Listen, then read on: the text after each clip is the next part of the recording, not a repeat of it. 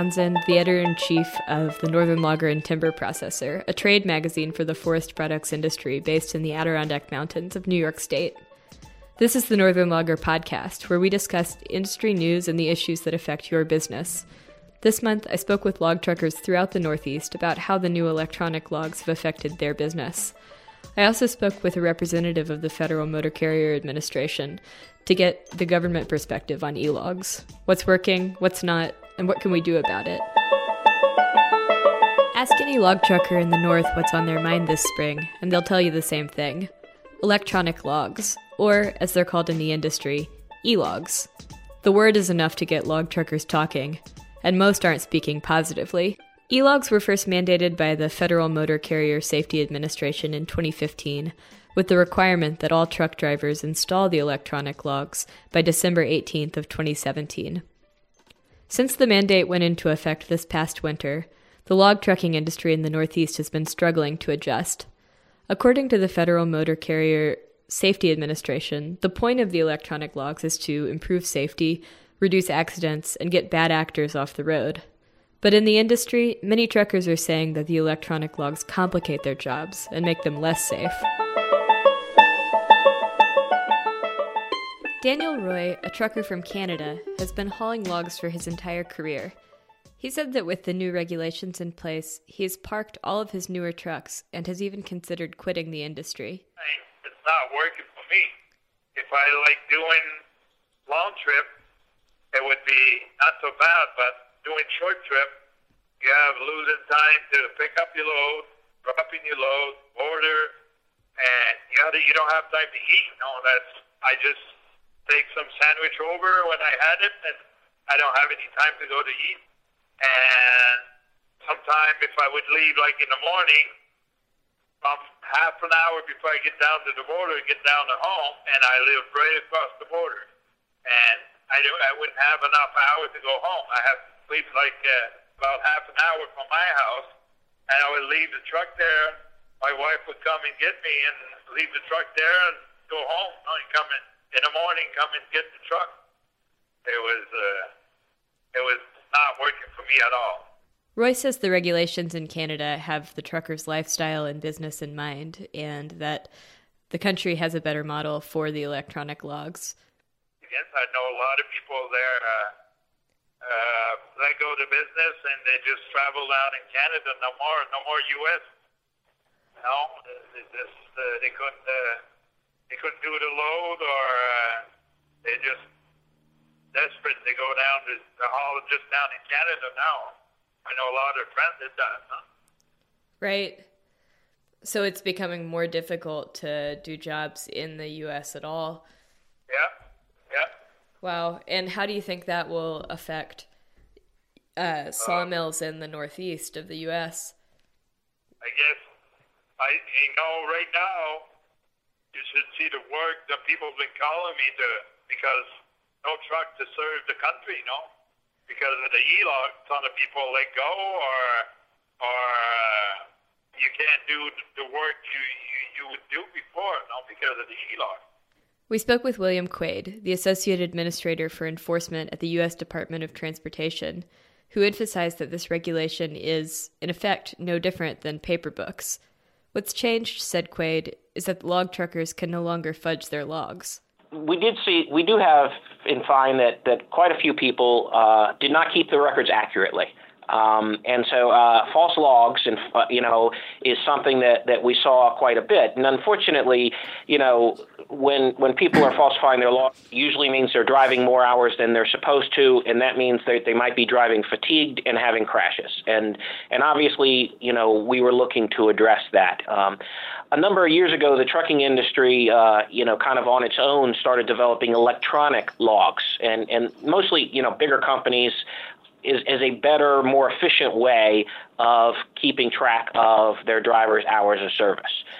So there are differences between the hours of service regulations in the United States and Canada, not just the 16-hour rule and 14-hour rule versus how long you're allowed to work in a day, but also 11 hours of driving versus 13 hours of driving. I think the biggest difference is that in the United States, generally, Not necessarily where the logging people are, but generally speaking, in the United States, we have so much more congestion than we see in Canada that, so a driver who is maybe not at their best in Canada is less likely to have a crash than somebody who is maybe not at their best here in the United States. Again, because a driver, doesn't have the ability to, fudge their logbook, then it does require more planning. I think that the industry is going to take a little while before it adjusts to the more planning. But again, the situation hasn't changed. What has changed is that under the old regulations, they would continue to drive in violation and be able to hide it because they have a paper logbook. And now, if they choose to continue to drive, then that there would be, it's easier for law enforcement to identify it. Scott Qualls, a driver who trucks logs throughout the Northeast, thinks that this might be the end of the owner-operator model. He points out that agriculture has different regulations. Well, mine isn't. It's installed in the truck, but it won't be turned on till tomorrow. We installed it actually yesterday, the 28th. We put it in. It finally came in. It's been on back order because of the demand for them. And I just, like my boss he's going to pay us a certain amount of fees because it's going to be an extra night, maybe 2 nights away from home, which we were running legal before, but the way we're going to have to do it now is we're going to have to just leave earlier on Sunday, and there's just going to be days you're going to run out of time that you're going to have to, with the unloading and the reloading, you're going to have to stay places you don't want to stay. You're going to have to sit places where there's no services. It's just, I don't see the safety in it. I don't believe it's a fair deal because of all the guys that are getting exemptions, like some fuel haulers are getting exemptions, like milk trucks are getting exemptions. And, to be totally honest, the milk trucks run harder than any log hauler or lumber hauler I've ever seen. Those guys run 7 days a week. But they're going to get an exemption, and we're not going to get an exemption. And if people really looked at it, we're in agriculture too. The same milk's agriculture. We are too. We go in, we thin out the forest for the forest to grow back bigger and better. That's agricultural. If they're going to pass it, they should do what Canada is going to do. In January 2020, Canada is going to pass it, and it's going to be for everyone. No one's getting an exemption. Canada has the best system. They have a 16-hour rule. You work 16 hours, you take your 10 off. Travis Bagley runs a small fleet of trucks out of Plymouth, Maine, that delivers across the Northeast. While he understands the point of the e-logs, he worries that the new regulation will affect his business and hurt the economy as a whole. We've always been a paper log company. The biggest problem we're having is learning to do your log-in and log-outs prior to exiting the truck every time. We've had a lot of issues where if someone gets in the truck to move it in our yard, it logs in a driver and puts them in an on-duty status. So I've had a lot of midnight calls on Sunday nights trying to correct logbooks because they lose their time. It's been hard. I've lost 4 drivers since the first of the year. Good drivers, bad drivers, both. A lot of them are having a hard time with it. When they're 15 minutes from being back to our home base and they have to sleep in their trucks and stay away from their families, they're not liking it and they're quitting on me. The biggest complaint that all of my guys have been telling me, and I can see it, I've noticed the speed in my trucks and my drivers has increased, which concerns me as a business owner, especially on the safety aspect of my company. It seems like they're trying to beat the clock more now than they ever have, because they're always watching that screen in front of them, and they're always trying to make sure that they get to where they need to be without going in violation. So when it comes down to getting to their half-hour breaks and stuff, where it's mandatory now on that e-log, you just can't shuffle around it anymore, being on an electronic log, and it's forcing them to drive a little faster, and that's their biggest complaint. They feel like they're being rushed all day long now, and they can't stop for nothing. I've heard some other truckers saying that because of the e-logs, they've stopped doing backhauls. Has that been something that you've seen? We have cut back on some. I'm trying not to because there's not enough money in our industry to just kind of come back empty. So I've invested money also since the first of the year. I've tried to purchase more trailers, and I've tried to put a system together to have one or two guys stay up here and just preload and unload trailers and get myself in a situation where my guys that go south every day just come back to my facility and drop a trailer and grab another and start their day over the next day. And it's been a huge burden and expense, and still learning that and still ain't where I want to be.